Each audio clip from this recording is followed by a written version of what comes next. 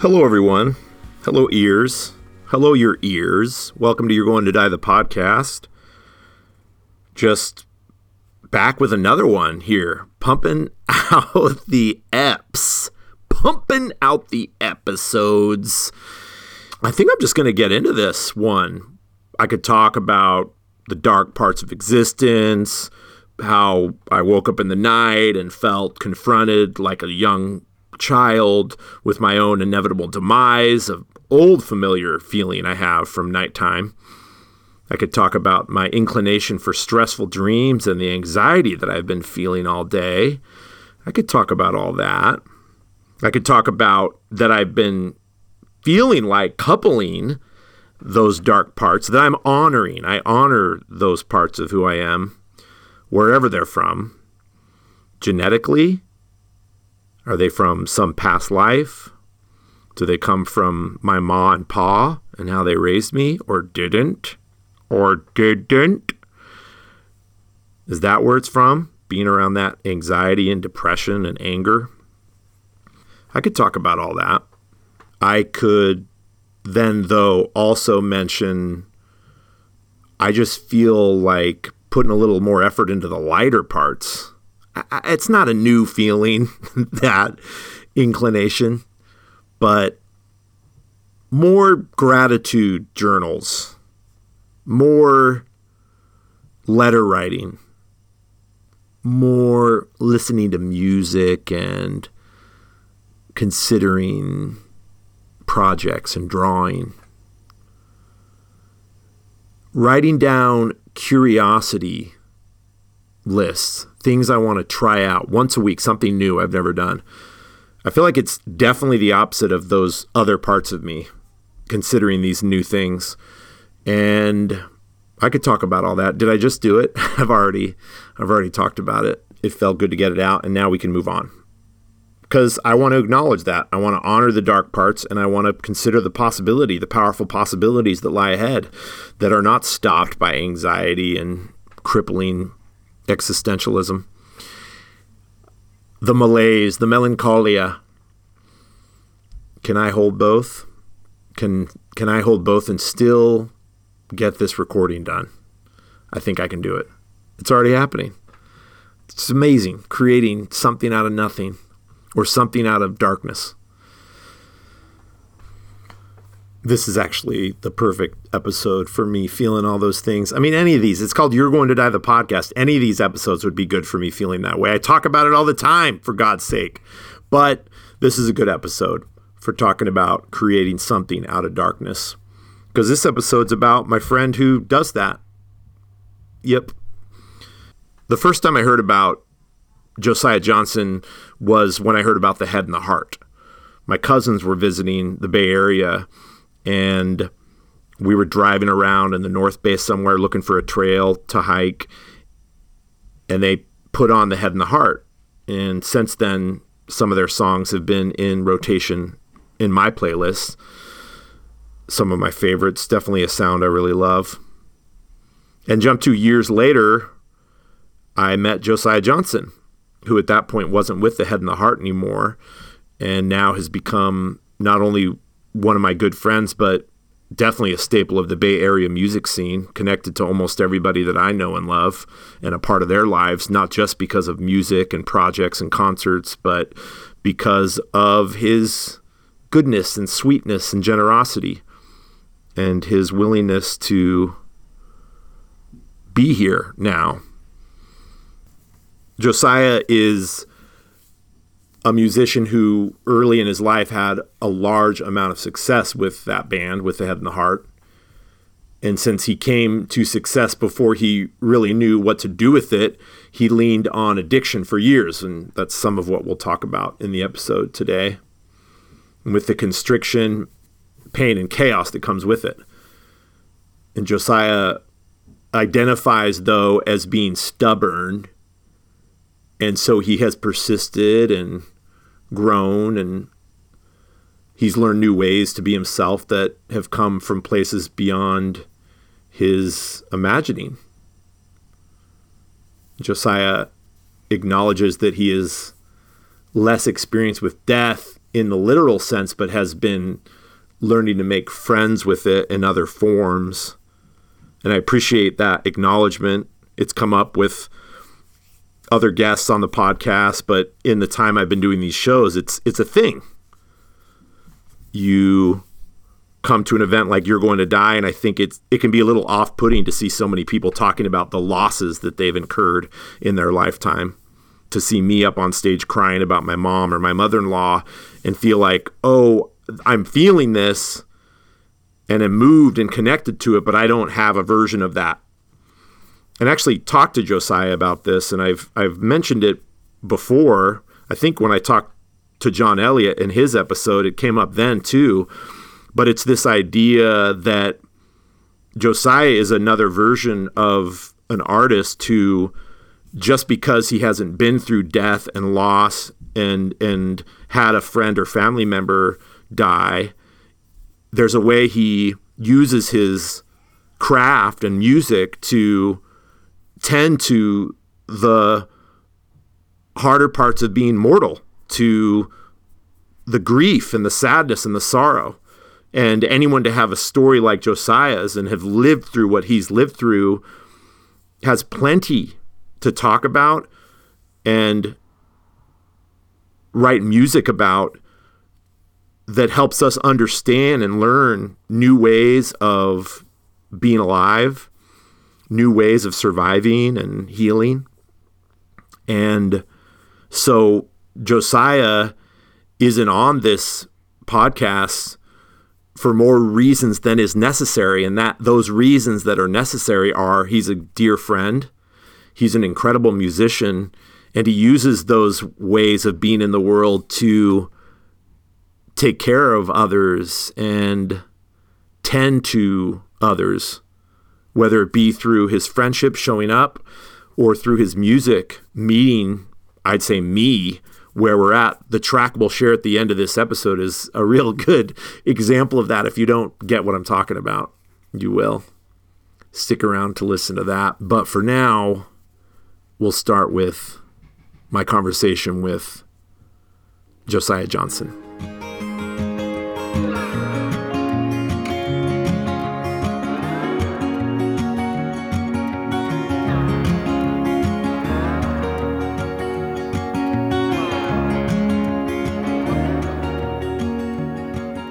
Well, the first thing that makes me think of, like, every time, I think, is my dad at church when I was a kid.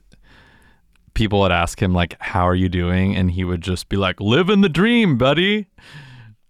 That was a line. And, that was a line. Yeah. Yeah. Yeah. Yeah. Which, like, you know, like, I could go either way on it, and I don't totally know my dad well enough to know which one, or like maybe it's both, maybe it's some combination of both, you know, like whether it's my like cynical brain tells me that it's like I have to be doing good all of the time, you know, or like if I was doing bad I wouldn't tell you, you know what I mean? And like the part of me that like wants to resent my dad for not raising me perfectly and giving me every emotional tool that I ever needed to handle anything that I came across, wants to interpret it that way. Yes. And then there's like another part of me that is curious about the possibility of it being more like, of course, underneath whatever else I'm doing, like I have a job and I have a family that I love and I'm like here with you right now. And that's great. Yeah, like he meant it. You know? Yeah. Like not even like that he like checked in with himself, but just his like baseline like reminder to himself was like, I am doing very well, you know? Yeah. I really relate to that, both because no person, let's see, I don't mean to say that people are an experiment, but there is this learning about who we are in the world that could allow for us to go there in a moment like that. And I think sometimes really see how worthwhile it is, but also maybe other times learn the wisdom to know where to take our stuff. I still love the startling moment of being with someone like a barista or a random person you happen to sit next to on an airplane and knowing you both needed to go there. Yeah. And that trying it out sometimes is a way of learning how to pay attention maybe more and more to when you need to, and that it's okay. And that someday there's a grocer that you're going to come across that like needs you to say, I just got out of rehab. And that person is going to be like, wow, I haven't heard someone say something honest and real to me for, all morning / a year, I don't know how much experience you have in jobs like that, but my work in the service industry, lots of years waiting tables, I do feel like there is a particularly unique experience of having someone that you're taking care of in a context like that, like maybe even a grocer's taking care of you and the things you bought for your week. And to have that person, say someone I'm serving, be vulnerable and straight up when I walk up and I say, how are you today? It's an acknowledgement of my humanness, not my job. It's an acknowledgement of my humanness to have someone say, I'm really having a hard time and I'm so glad to be here and get a meal and be taken care of. And literally, there's countless times where people responded like that. And the invitation that is to me as a human, not as a server, but as a human to say, oh, okay, I'll take care of you. Yeah. I can take care of you. Oh, wow. That's really wonderful. I guess like what I can tell from what I've friends that I've talked to, and I don't know what I hear people talking about their experiences, just that like needing to live in this different way is kind of making our brains go out on a limb, like off our center, and and I just like am the same way, but one of the skills that I like have had to learn already was like what to do when your brain is out on a limb, and like I have like a really big support network for what to do when my brain is on a limb, that I know I can talk about my brain being I don't know why I keep saying out on a limb, but, I love it. I love the visual. But yeah that's great. Yeah, I think it's just like I think like up until I was 30, I didn't really have it established with like anyone that I could talk about feeling, really crazy or self-destructive or what happened then? Just like having drug addiction and going to rehab and when you were 30, that's when that all started. It was like 29 to 30, I think, was like when that, I guess like 30, 31, 36 now is like 5 years ago. Mm-hmm. I had always drank too much, and then I did crystal meth one time when I was in LA, and then that was just like the most magical thing I had ever felt in my life, and then it was just really, anytime I was feeling really terrible, it was just the thing that I needed to feel unterrible. And it's like a really powerful spirit that is like a really big boost and just like a really hollow cavern afterwards. And I don't remember, but I think it played on my, I didn't like seek it out it was like very outside of my wheelhouse. It kind of like happened randomly, and so it played on my shame and my otherness, because I was just like, no one that I know has this experience. I cannot talk to anyone about this. No one can find out. And so then I got no support around that. I now had cravings for this crazy drug, you know, and so then without like support, I feel like I don't see many ingrained behaviors change without, you know, like some outside help. And so anyways, and I also had, you know, there were a lot of things like driving addiction, you know, like confusion around my sexuality. I like identify as queer now, but I was raised pretty like heteronormative, Christian, and, didn't have a lot of like community role models for any sort of alternatives. And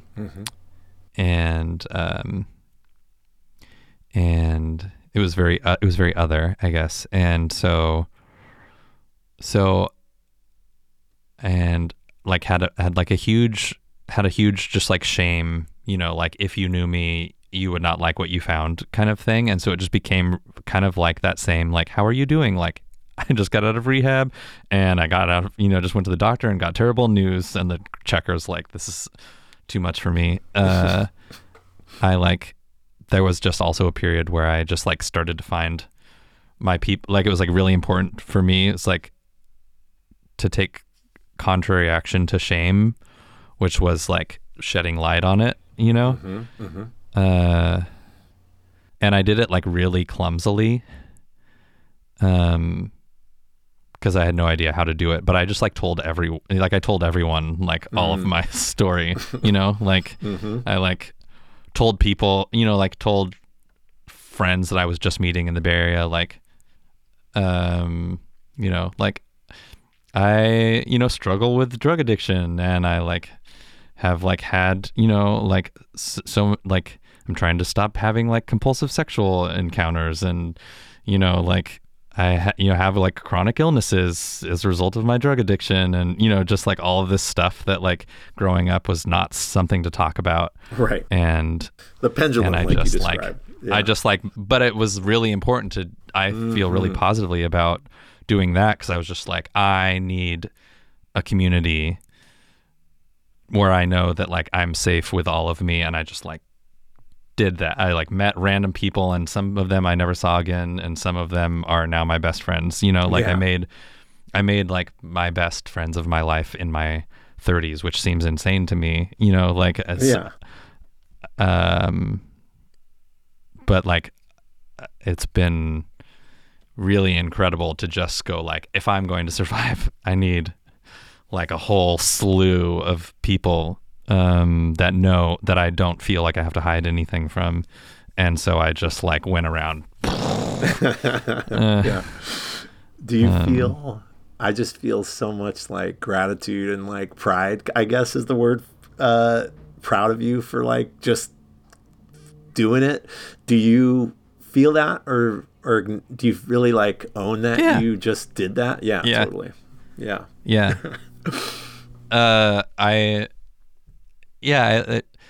It's taken me a long time to like get stable, you know, like we've had conversations when I was in the middle of that, when it took me like 5 years of trying to get 1 year sober. And there, you know, I would think that I was doing great, and I'd like have responsibilities and commitments to people, and then I'd relapse and I'd like welch on that, and, you know, try my best to make it right. And, you know, just was, you know, you know my story, but it was like it was disappointing to experience like how hopeful I was and how powerless I was, and like how I didn't have an answer for like when the change would come that was significant, you know, enough, because I really wanted to be counted on, you know. I didn't like, I think in your like in when I'm like really in my addiction, I don't want to have any responsibilities to anyone, because that just keeps me from from being free to like go and self-destruct, you know. But like Josiah, like real Josiah, that's like on fire, like wants to be counted on and wants to learn how to like hold those and like have those responsibilities and be someone that like shows up for the people that he loves. And it was like I like had hope for that, and then I like kept, you know, disappointing myself, you know, and that was like really that was really heartbreaking. And you have to like contend with, you know, like that you cause real harm to people when you're in that. And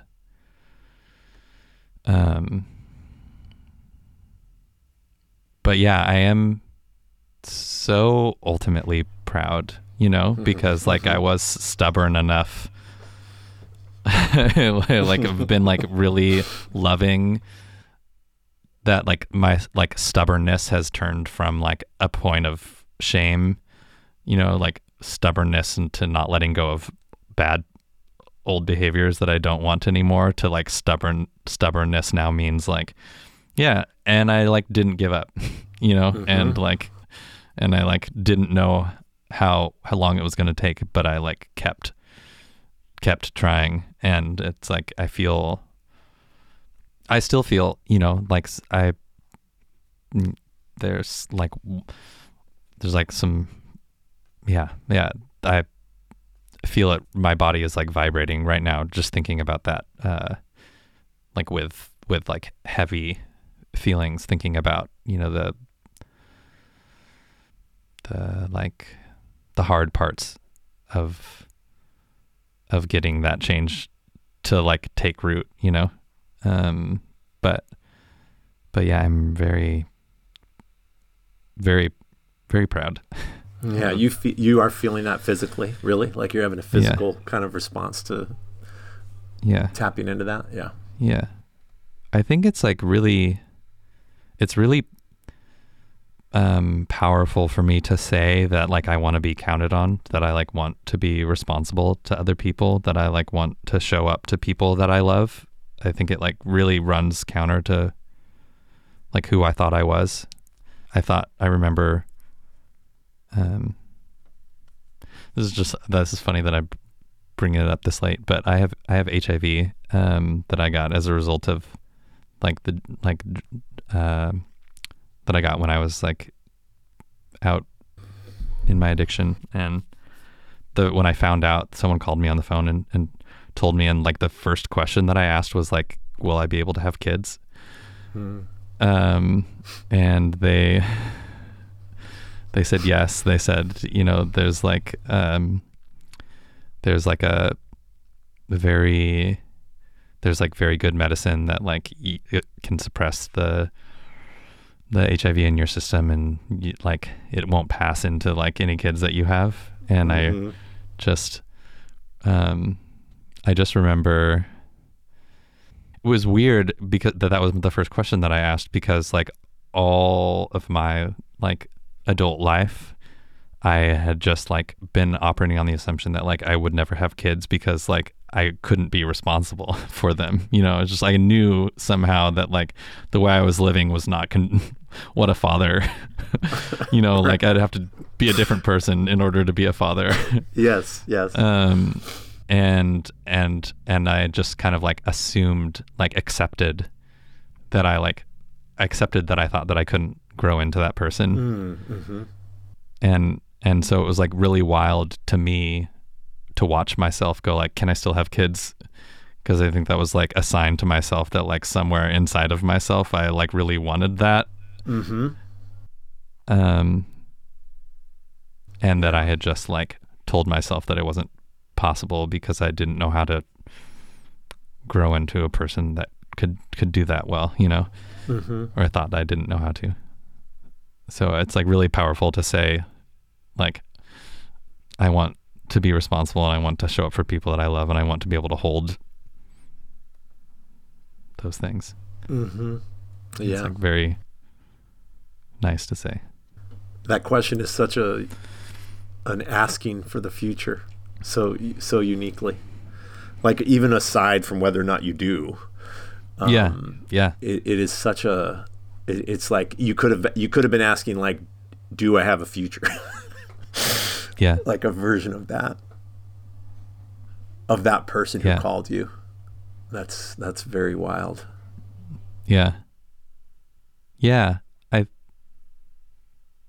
There's like I have one of those the guy that stands outside of the ferry building in San Francisco with like pieces of driftwood that have yes, I know this stand. You know, the like wood burning quotes on them. Yes. I have one that prominently displayed in my house that says like hope will never be silent. It's like I think Harvey Milk said it, or it is attributed to Harvey Milk in my on my seared wood.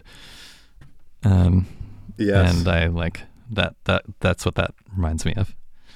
I love the idea that for a moment I thought you were going to be like, so I have this piece of wood that says I can have children, and it's hanging in my.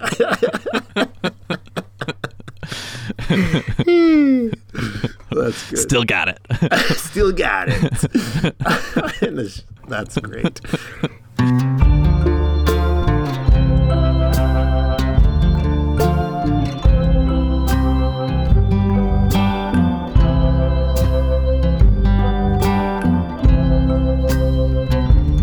Hey everybody, it's Ned here to say a few words about our sponsor, Curacao Chocolate. That's right. If you want to do the easiest thing, just go to curacaochocolate.com. It's CORACAO chocolate.com. And go there and have your mind blown by your options. Put all your favorites in the cart and then apply our special secret code, chocolate20. The word chocolate, the number 2, and the number 0, and you'll get 20% off of everything that you buy. So go do that. You deserve the chocolate. Go get it. And you're making a little vote for the podcast, supporting us by supporting Curacao. And we are proud to have them as our sponsors. They're a great company doing really yummy work in the world of chocolate. Their mission is a fun one. They create healthier, nourishing takes on your favorite classic chocolates that not only taste better, but leave you feeling great long after. And it's totally true because several weeks ago, they sent me a bunch of samples and I ate them all immediately. I probably should have spread them out over the many weeks of producing these podcasts, but I couldn't help myself and I ate them all.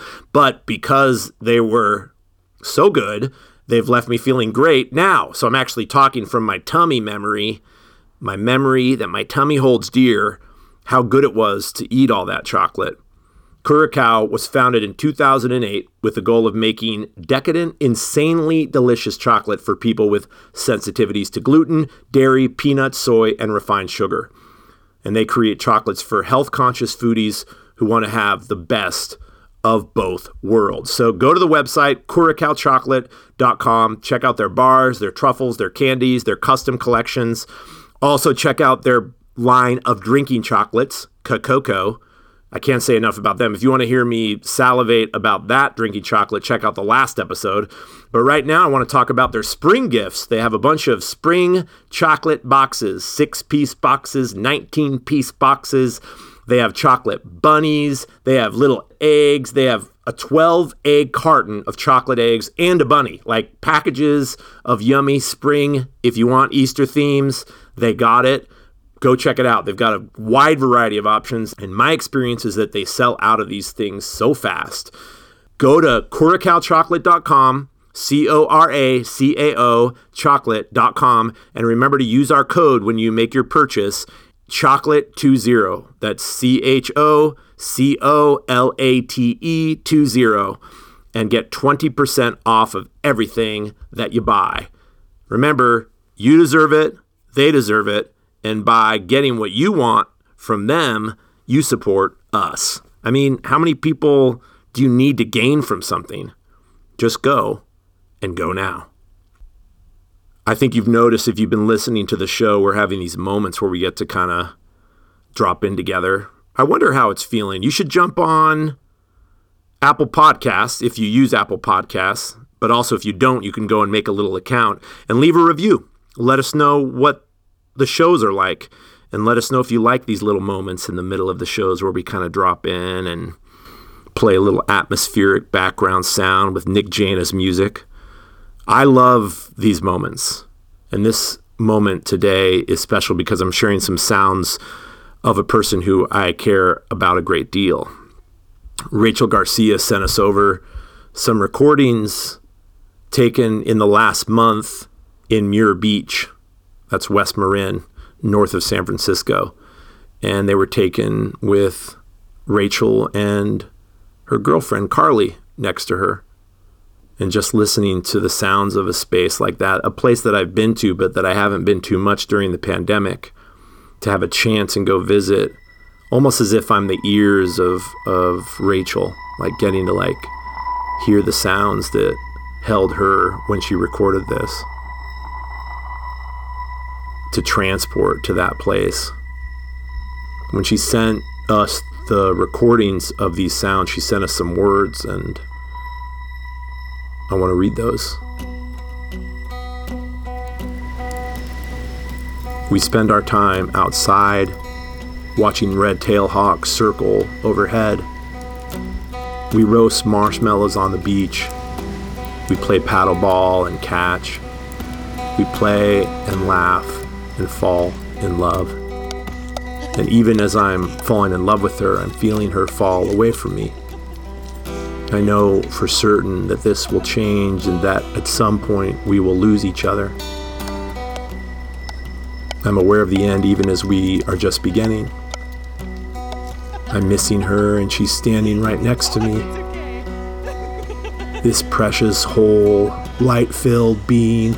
I know we will only pass by this way one time together. There's a Buddhist sutta called the Five Remembrances. They read, I am of the nature to age. I have not gone beyond aging. I am of the nature to sicken. I have not gone beyond sickness. I am subjected to the results of my own actions, and I am not free from these karmic effects. I am of the nature to die. I have not gone beyond dying. All that is mine, beloved and pleasing, will change, will become otherwise, will become separated from me. The last one, all that is mine, beloved and pleasing, will change, will become otherwise, will become separated from me. This unbelievable idea is with me everywhere we go. It's already ending. We're already apart. I have died. She has died. I'm already kissing her for the last time. There's nothing we can do but know this and carry on. These are sounds I hear in the beginning.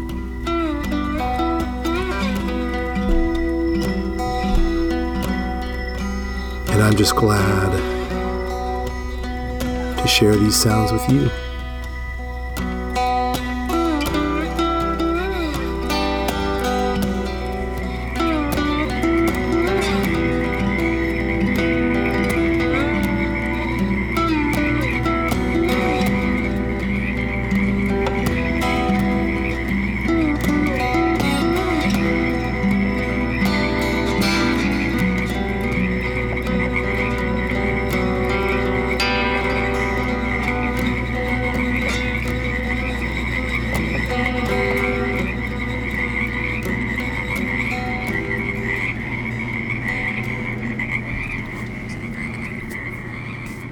So what I want to ask you, I want to kind of ask you to tell me about the two wolves. I want you to tell me the story of the wolves like I've never heard the story of the wolves. And then I want you to tell, and you can do this kind of interwoven together, or tell the story of the wolves and then tell me how it relates to your life. however you want, but I do want to make Yeah. time for that and what that means to Yeah. you now. And then I have other thoughts as you share that I'll throw out. Okay.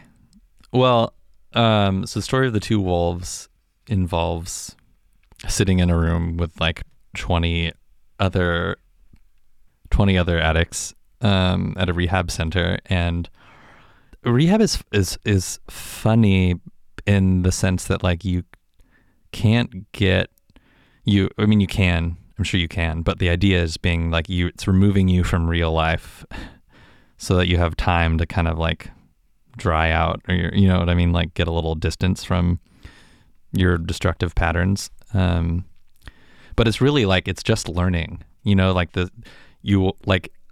test is if you can, like, you don't want to live in rehab for the rest of your life. You're gonna have to go back into your life and do life. So I think like I remember going to rehab and thinking that I would just like learn things that would cure me, or that I'd be like, aha, I get it now. Like I will never need to do drugs again, which, you know, is just not been my experience. There was no silver bullet or anything. Mm-hmm. But so in that context of like trying to figure out what's the thing that will make it so that this is possible for me, I remember someone in some seminar talking about like they use like the light wolf and the dark wolf, which feels like vaguely racist coding. So Yes. that's just like acknowledge that is like built into so many things. But we'll just say two wolves. There's the wolf that you are struggling with and the wolf that you like want to win out, are gonna fight, are like in a battle, and like which one will win, which like totally feels like is like, am I gonna go down the tubes or am I gonna like prevail over this in that moment? And you're like waiting for the like trick, and it was just like the one that you feed Mm-hmm. is the answer, which is like very, and it's just like the one that you put energy towards, you know. And the like where what I get from that is just is that if you're focused on like what's wrong and trying to solve what's wrong, you're still putting energy towards what's wrong. And like what you actually want to do is stop living over there with that problem and feeding all of your energy into like, how do I solve what's wrong? And start feeding your energy towards like, where do I want to go? Like, what is the solution to, you know, like what is the wisdom, you know, like away from that, and like putting your energy towards that. And it's like very unsatisfying because it just means you just have to do that all the time. You know, like you just have to consistently like not do what you're trained to do, which is like focus on what hurts and like go towards, you know, in that context of addiction, you like can't keep just like feeling sorry for yourself and keep trying to like understand it as if you understand it better, it will go away. You just have to go like, what's a new way of living? And you just have to put, there's a lot of like acting as if. I feel like with creativity, if I think I find myself going like, okay, if I just like learn the right stuff, then I'll feel like I'm worth something as an artist or something like that, as opposed to just going like, what if there's just a different story? Like, what if I am an artist already and I just like live in that world instead of live in the world where I have to like become something to be the person that I don't know. I like find that like if there's that unsolvable problem that you keep spiraling the drain around, there's like something to me of just of not trying to solve that unsolvable thing. Yeah. What do you relate to that? I feel. Yeah, I love that. I love the two wolves. It's funny what's sticking out for me, and maybe this is just because of, well, it is because of my personal experience, especially today. I had this moment of, and I'm thinking about these parts of me these days. Let's say like the dark parts and the lighter parts, or the heavier, like heartbroken parts, and the healing, opening parts that are like looking for possibility and inspiration. And I had this moment this morning, kind of doing a little journaling, feeling like writing my gratitude down, like writing out my gratitude praises, and writing about the possibility, and thinking about you actually, and our time that we were going to share here today. And then I had this moment in the midst of that writing where I was like, I wanted to welcome in the wolf that's like hurting, and not give it a lot of time, but give it a little something, just to be like, you can be here. I can take care of you. And so I wondered for you, if the wolf is still around, and if the wolf is still around, is there ways you're able to take care of it? And so that maybe it isn't not that the story ends where the wolf necessarily they're fighting and one dies. Like maybe there's a way that the wolf's like finds a home, like the kid in me, let's say, that is really hurt and throwing the tantrum still. And that kid getting told, like, you can come sit here with me. It's okay. Yeah. That makes me think about, like when I get activated, and I'll watch myself go into an old pattern, which for me is like try and like be perfect to like control the outcome, or like spiral around worrying about how something is going to go. And a thing that like I've noticed for myself is like a lot of those patterns, like now when I see myself spiraling and trying to solve an unsolvable thing that like I really just need to be with and accept, I go like, oh, you're like 14 and you're walking around the park trying to like solve the quadratic formula in your head, and like that worked really well when you were 14 and you were trying to solve the quadratic formula in your head. Yes. And there's like that worked really well for that. And then you thought that you could do that anytime you felt any uncertainty, like you went back to that thing. Right. And I go back to those things. Like that was not like that. Like, I think it's been really helpful to go like that wolf, whatever, is just like an old pattern that like was the best thing that I knew how to do in that moment. Mm-hmm. And as I get a little like space and a little distance and a little like awareness of like, once I start, I like notice all these things, because at first there was pain. At first I like kept making the same mistakes and I thought that was my only option. And then I started to go like, wow, I'm making all these mistakes. Like, is it possible that I can, stop doing drugs, or like stop shutting down anytime someone wants to be close to me, or stop being defensive anytime I'm having a like challenging conversation with my partner, or like, and it's, instead of going, I think Chelsea actually was the first person that told me this, like was the first person that showed me this way of thinking of just like, oh no, that's not a bad thing. Like right now it's out of control for you, that habit that like, but like when you first formed it, like that wasn't out of control. Right. It was like very useful. Sense. Mm-hmm. Mm-hmm. And it just doesn't work anymore. It doesn't work in this situation. And there can be like another part of me, the like guardian overlord parent part of my brain can go like, I see you, wolf, like old pattern that isn't necessarily serving you anymore. And like, thanks for your input.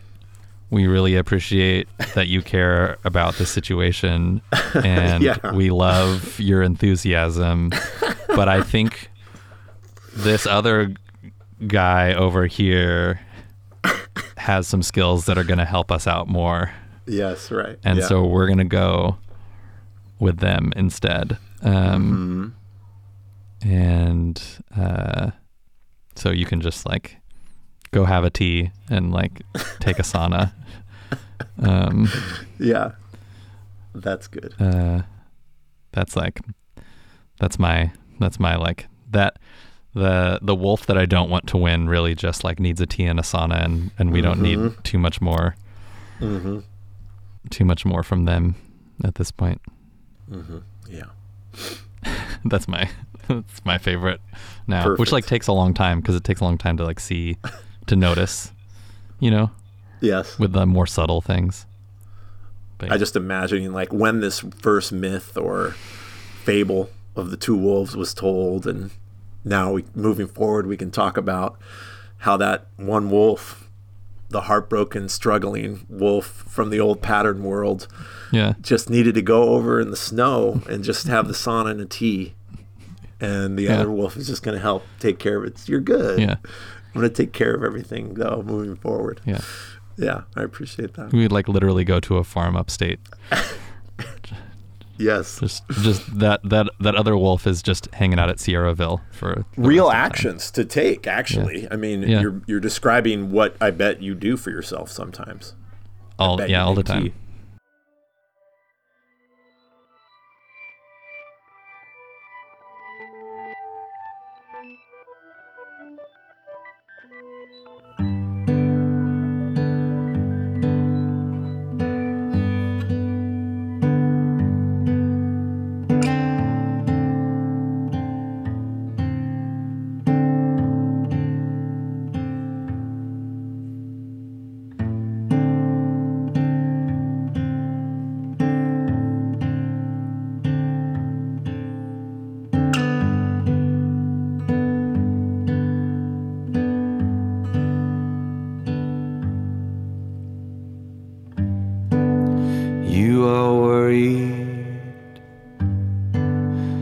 The sun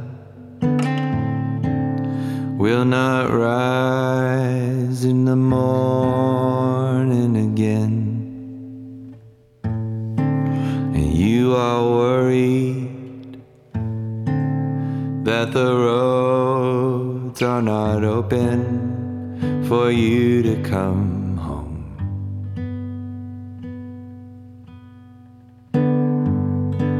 But we will rise up, don't even think about it all.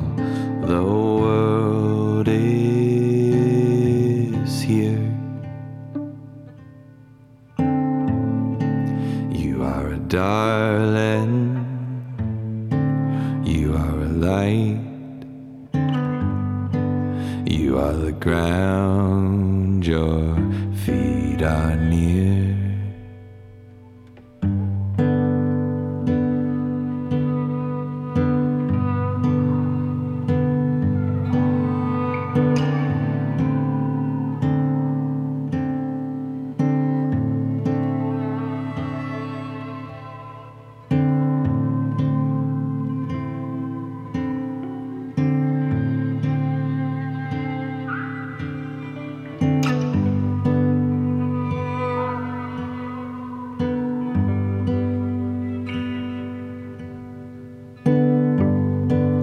You are feeling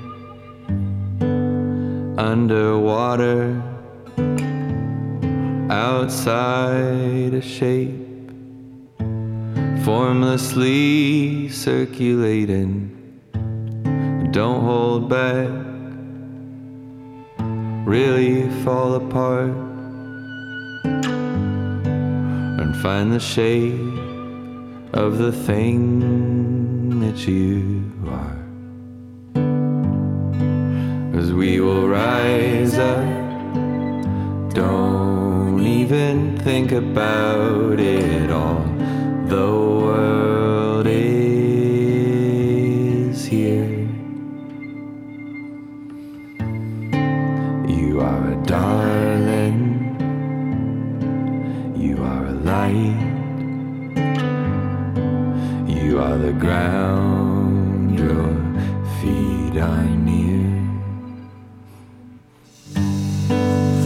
Take a breath.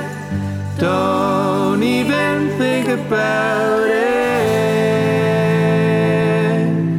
Just breathe.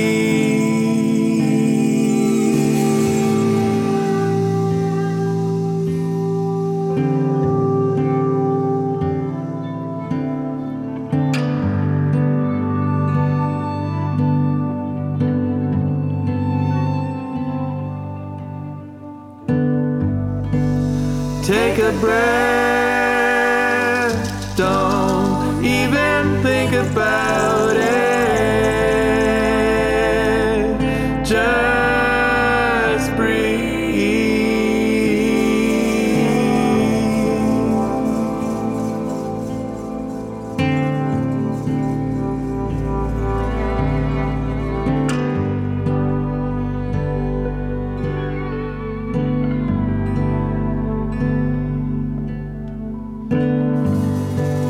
You are worried that the sun will not rise in the morning again. And you are worried that the roads are not open for you to come home.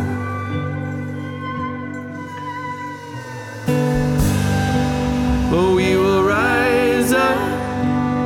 Don't even think about it all. The world is here. You are a darling. You are a light. You are the ground. Your feet are near.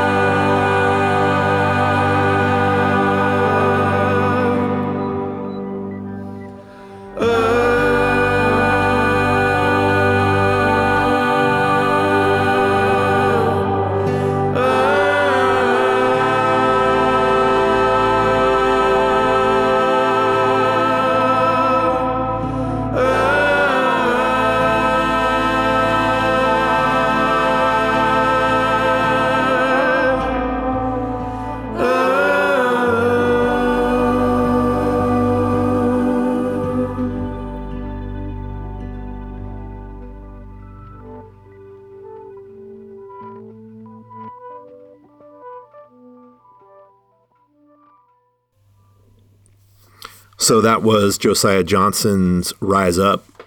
You should absolutely check out his album. It's his solo album, Everything Feeling on a Loop. And you can go to his website, josiahsjohnsons.com. So it's I'm not going to do it. I was just already saying I wasn't going to spell out his website, and then I started to spell it out, but I'll put it in the liner notes. But he also asked that you share that album and invite people to listen to it and pass it along. That kind of word of mouth magic. And Josiah is asking that donations can also be made to the SF AIDS Foundation, who have mad amazing resources for people all along the addiction spectrum. I was riding my bike through Golden Gate Park the other day, meeting a friend, and that song came on, and I'd only gotten about a minute or two into it, and I saw my friend, they saw me, and I couldn't stop to see him, though. I had to just keep going and let the whole song finish. It was one of those songs to me, so it was real easy to choose that to share with you. So, Nick Jaina. Hi. Producer, sound engineer, soundscaper extraordinaire. How are you? Good. You've taken me out of my little plastic box and turned me on. Hello. I did a total mute control. And then I was like, all right, you are allowed to speak. No, that's not how we work. How you feeling, buddy? I'm good. I was thinking of Josiah, his songwriting, as a songwriter myself, I'm so amazed by songwriters who can just say exactly what they're emotionally processing in the most direct language and just beam it straight into your heart. I'm always turning into, I'm not saying this is good or bad. I'm always turning to metaphor and clever rhyme schemes and all these things that like turn it and twist it. I could never really fully say what a song is completely about. It's always about a bunch of stuff mushed together. And to just have, my wife and your friend Chelsea is a songwriter like that. That's just like, boom, here's what I'm processing right now. And it's real. And here it is. I'm like, if the lyrics are written out, it's like, what there. An approach. I try that and I just cannot do it. Oh, you have tried it. It just doesn't work. I don't know.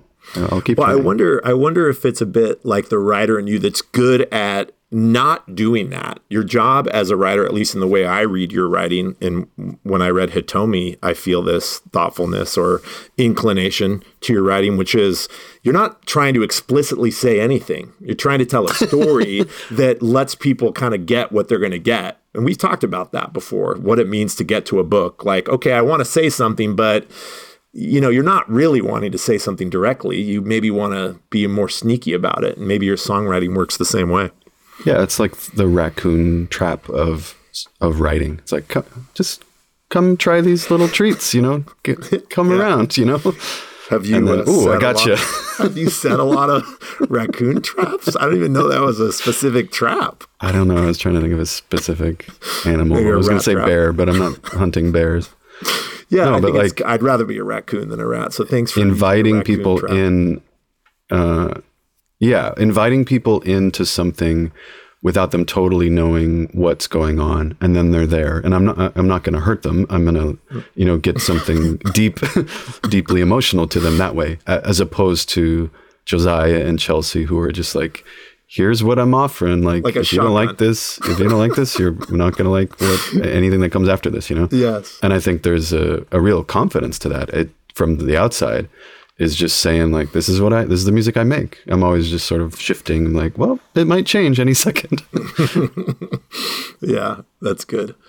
The direct approach as opposed to the sneakier approach. I like both versions because I love your music as much for that kind of, the dawning on me after 30 listens to a song where you're like, I didn't, you didn't catch it at first. Yeah. And maybe the raccoon trap is that the sound even holds you before you quite get to the meaning of the lyrics or what the lyrics might be holding or getting at. I like that kind of music too a lot. But I get that, all right? Josiah's music, it is that direct, and boy, it just hits me right in the chest. It's such a good album. Yeah. Hey, Ned, guess what people can do to help support this podcast? I absolutely have no idea. Tell me. You should know, I'm sorry, because you told me. I'm buried with podcast production. You're buried under a pillow, it looks like right now. I'm going to give you 3 ways. I'm going to give our listeners 3 ways. Okay, I'll write them down. I'm going to write them down. You can go to, I think you know them. Okay. You can go to the Patreon page. It's patreon.com/YG2D. You can give, what, $1, $2, $5? Think of No all less. the times No you less used to than go $1. out for coffee back in the olden days. You're not going out for coffee anymore. What about those $5 that you used to just throw away on coffee? Support a podcast that builds community and helps the healing process around death. Yeah, that's saying. great. Thing 2 to do. Tell one friend. Text a friend. Here's the template. Dear blank, that's the friend's name. How is blank? That's their spouse's name. Wow, they both are named blank. That's crazy. Can you give a extra scratch behind the ear to blank? Pet's name. I remember that conversation we had back in blank. Whoa. Year when you had a conversation. There's a lot of Blanks are usually people and animals. I've been Is that playing right? Mad Libs with my stepson yeah. lately. Really into it. Remember that conversation we had back years ago about death? And we were like, God, I wish there was a better place to have this conversation and process all this grieving that we've been going through. Well, check out this podcast episode from You're Gonna Die, the podcast. I think you, blank, would love it because I, blank, know you and care about this you is a deeply. long text. I just want to add. I just want to add, as if more needs to be added. You've said before, Nick, that and you reminded me of this. The only way I've really started listening to any podcast, almost quite literally all the podcasts I've ever listened to, Getting have a been text because like that. someone shared a long text that included a reference to my pet. Yeah. No, but that someone recommended, and so that's a good one for sure. Word of mouth. One person, though. Some people say do 5. I say do 1 because 5 sounds like a chore. You're like, oh, I'll get to it after laundry. 1 is you'll just do it because you're like, okay, I can do that. Yeah, and good point. We'll do the rest of the work from there. You get that one person to listen, we'll take over at that point. Not sure what that means. Well, no, I mean, then we'll start being the person in their Like ear we're- saying, hey, We're swooping in with the SWAT team. in a way, like into their ears with the podcast. All right. Thing 3 that you can do. Support Curacao chocolate, the finest chocolate in the land. Yeah. I've eaten a lot of it because my wife works there, and I've actually had to take a month off from eating it because I was eating too much. Not that there's anything wrong with it, but I'm a very sensitive person, and I'm just trying to see. Maybe I shouldn't say this, but I'm just saying it's so good that I've eaten. I basically Augustus glooped myself, and I just need to You up in the tube. chill out. Yeah. That's Not to say that I got fat at all. gosh. I'm just saying Jesus. the caffeine. Oh, my. Jeez. You just shut up. Okay, from the top. Hey, Ned. Yeah. What's up, Nick? You know some ways of supporting the podcast? Just remember that you're okay with all those things, dealing with all those things. Go to CuracaoChocolate.com. Make sure to use our discount code chocolate20, chocolate20, and get 20% off. Oh, you could also write a review on Apple Podcasts, such as what Yoshi B83 left a review. I have not heard this one. They wrote, subject, warm companionship. Ned holds such sweet, tender space for us listeners to witness his guests and his own process of being with the difficult experiences of life. A healing needed space for acknowledging what is, holding one another with kindness and care, and learning how to tend to the taboo topics of grief, loss, and death. Wow. Warm I companionship. love that. I love that. I didn't know that was out there, and it was really nice to hear it from you first. Just, if you ever want anything read to you, just text messages or emails, just send them to me and I'll call you up and read them to you. Yeah. Yeah, I will do that. Are we going to add that to the Patreon page? Sure. Yeah, I can do that. Listen, I want to say something about that. It's complicated. Nick has proven it. It's not exactly easy, really, really easy to do. But if you just go in and take a little bit of time to come up with a unique handle. Well, wait, first of all, I couldn't even find the page where you do it. So just Google Apple Podcasts, You're Going to Die, and that'll get you there. Because I didn't do it on a website. Yeah, that's the only So way I I think know. that how was to do the it. trick. The app is really, really easy, but I think when you go don't have the app. online, And they changed iTunes. iTunes doesn't exist anymore, so you can't find it in there. right? So yeah, you can just Google it. If you have the app, it's really, really easy. You just go into your app and Guys, don't get the app. Just Google it.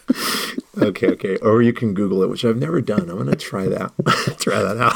Jesus. Guys, you don't Are need they another supposed to be 3 easy things for everybody to do to support the podcast. They turned this off Okay, about 5 go minutes ago. http:// There's just all the ways to help, and we're just glad you're listening. Know that at a minimum that you're doing that means so much. We care about this a great deal and are real grateful to be able to be doing it together, Nick and I.